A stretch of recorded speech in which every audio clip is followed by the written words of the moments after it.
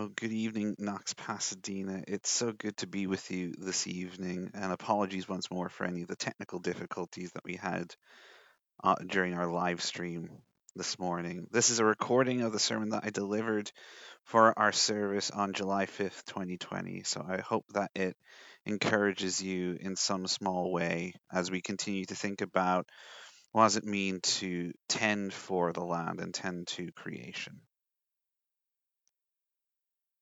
Join me in a word of prayer. Lord God, let the words of your servant's mouth and the meditations of our hearts be pleasing in your sight, O Lord, our rock and redeemer, through Christ. Amen. Before diving into the sermon proper, I think it's only right you know who this strange person is now being beamed directly into your homes. As Pastor Ali mentioned, my name is Phil King. I originally hail from the Emerald Isle, or Ireland, currently serving as Knox's pastoral apprentice, where I'm fulfilling one of the last remaining requirements I have for my Master's of Divinity at Fuller. And I want to begin by acknowledging and recognizing what a truly life giving experience it has been to live and serve you and the rest of the congregation here at Knox. And I look forward to building more relationships over the coming weeks. Last week, Pastor Ali spoke about what it means for humanity to operate and live into God's call to hold dominion over creation.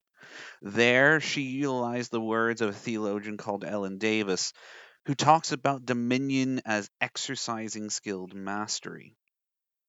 Yet, as Pastor Ali alluded to, it's not as if the creation accounts assume that there's only one person to whom this command is given.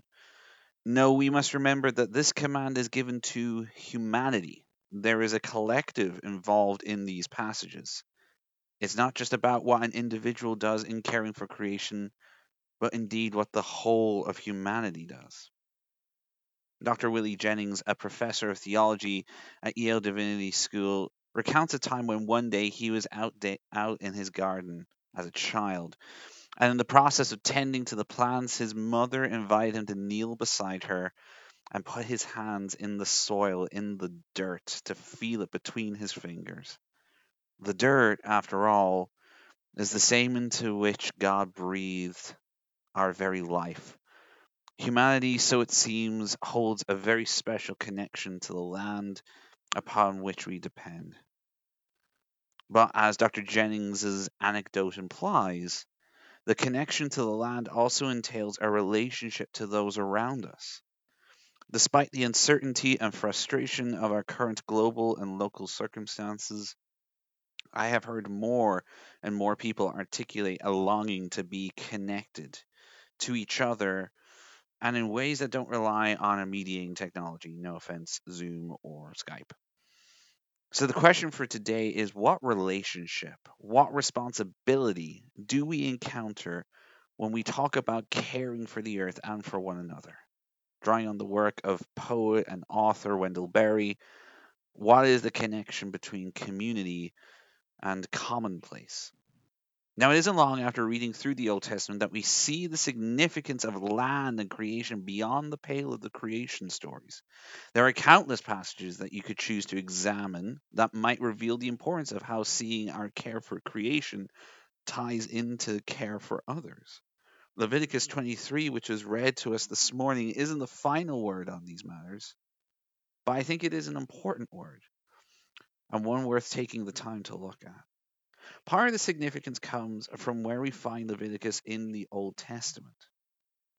After fleeing Egypt in the Exodus, the God of Israel begins to lay out a covenantal relationship with the nation and people of Israel. Yet, almost as soon as they leave, we find in chapters and escapades such as those recounted in Exodus 32 that Israel isn't living up to that relationship. You might remember this as being the story of the golden calf. This broken relationship is summed up by looking at the very first verse in Leviticus, chapter 1, verse 1, which reads, "The Lord summoned Moses and spoke to him from the tent of meeting."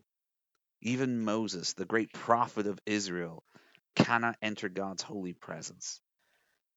One can therefore read Leviticus as spelling out what it means for Israel to live not only in covenant relationship with their God, but specifically in recognition of God's holiness, God's set apartness.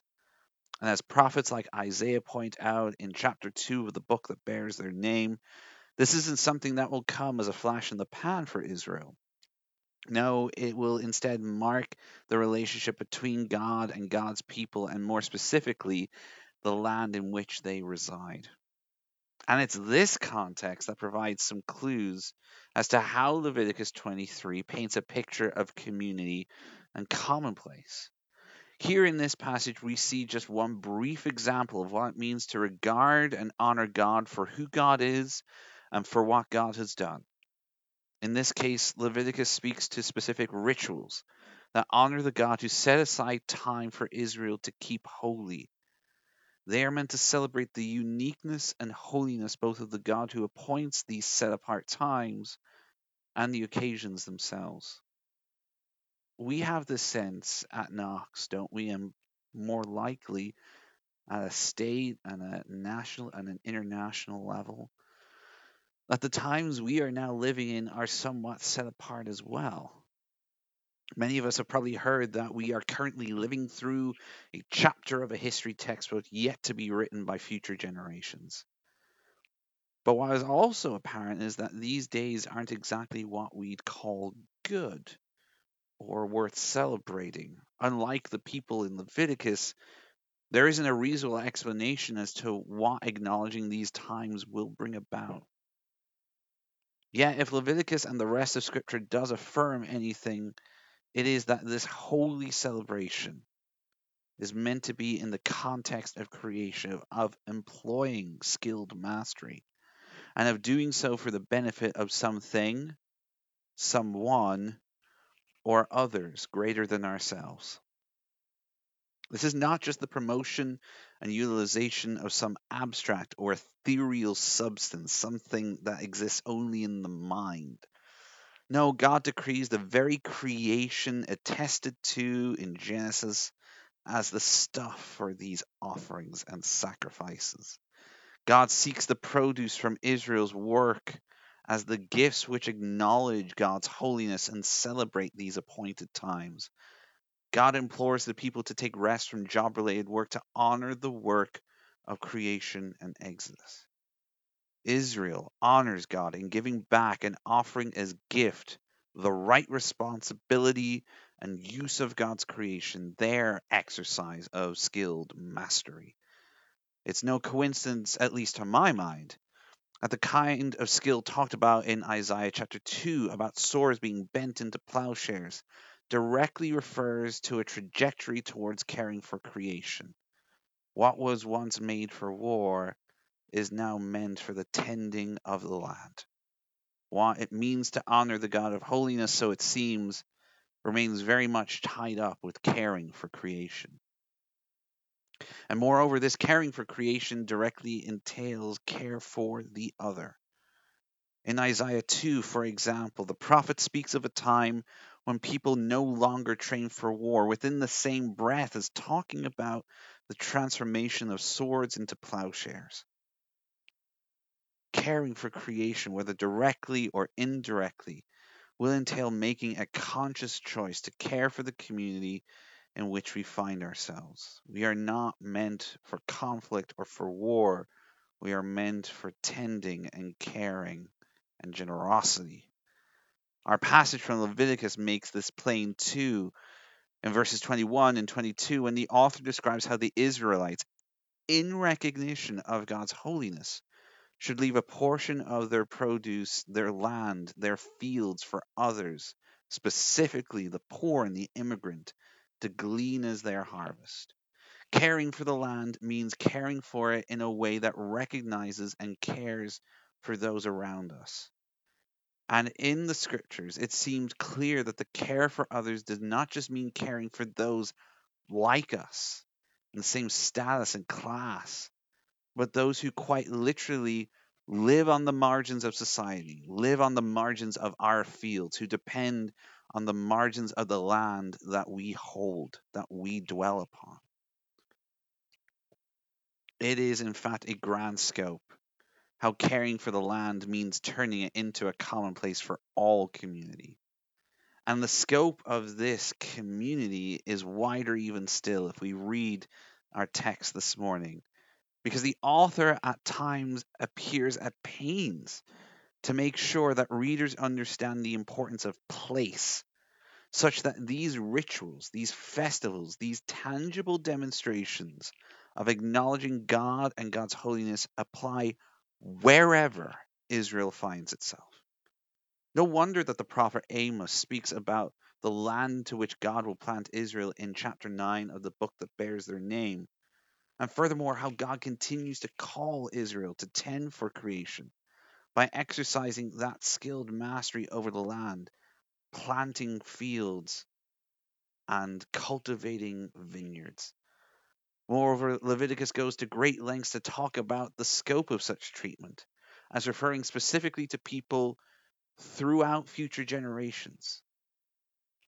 Israel is not to perform these rituals for themselves only, nor will these rituals and practices pertain only to the people of Israel in the here and now. No, they are for those that will come after them, those that they may never see. If Israel stood as the people of God, and the church continues this lineage by manifesting as the body of Christ, then it's hard to see how we in the 21st century can escape the claim this text makes on our lives. What we do with our land matters. Yesterday, for example, we celebrated a day traditionally known as the day that the Americas obtained their self independence. We acknowledge the celebration of this, quote, land of the free. Yet, as we turn our gaze to screens and streets once more, where countless communities across generations call for justice and freedom from the oppression of systems, big and small, to what extent can we call this land free? And to what extent can we say we care for this land? A land that's been snatched away from those who lived here long before we ever did, and in mistreating it, we mistreat and malign communities and generations who have historically been looked down upon, who have remained on the margins. Flint, Michigan, for example, which has receded from much of the national news coverage, serves as a poignant example of this claim. The claim that Scripture lays out is that we, the people of God, are to bear witness to the need, joy, and work of caring for creation. As we continue to, quote, eke out a living by taking from the land without caring for it with gentleness, friends, we find ourselves with much work to do. We find ourselves wondering, in the vein of that theologian that we all know and love, the Apostle Paul, how long with the earth itself will we groan as if in the pains of childbirth, for the coming of its Redeemer and for the healer of its wounds? And the scriptures make it clear to acknowledge God's holiness will in some ways mean loving our neighbor as ourselves by and in caring for creation, for the land in which we dwell upon and upon which we depend. We do this not only for our sakes, but for the lives of others. Lives that are right here in front of us, and lives that span across time and space.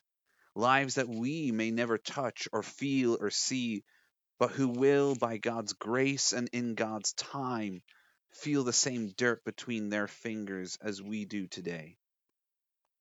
We do this so that, in the words of Deuteronomy 6, it may go well with us into the land which God gave Israel and into the whole world God has given us.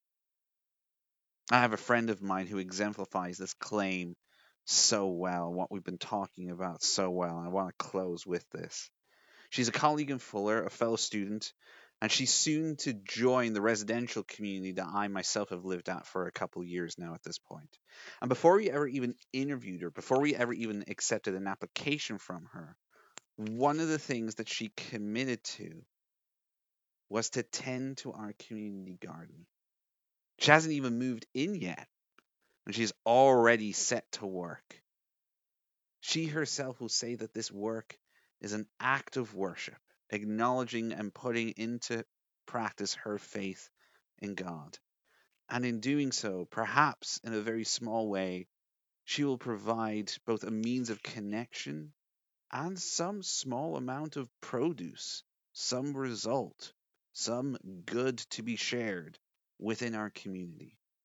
She does this work of tending to basil and mint in the scorching heat of the California summer to acknowledge who God is, the gift of the land, and the blessing it is for her community.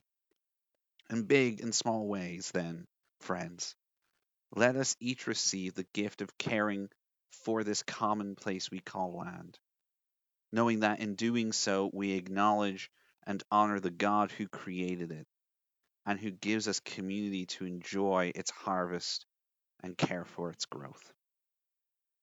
Let us pray.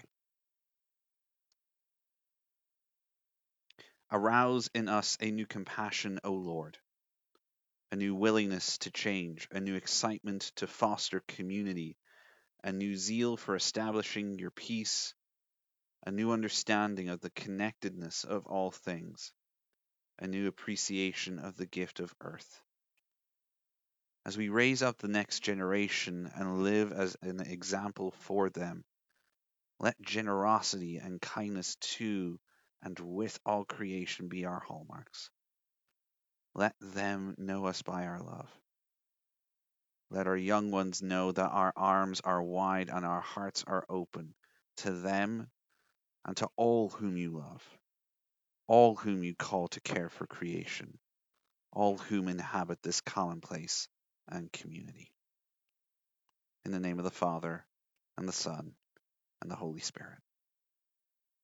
Amen.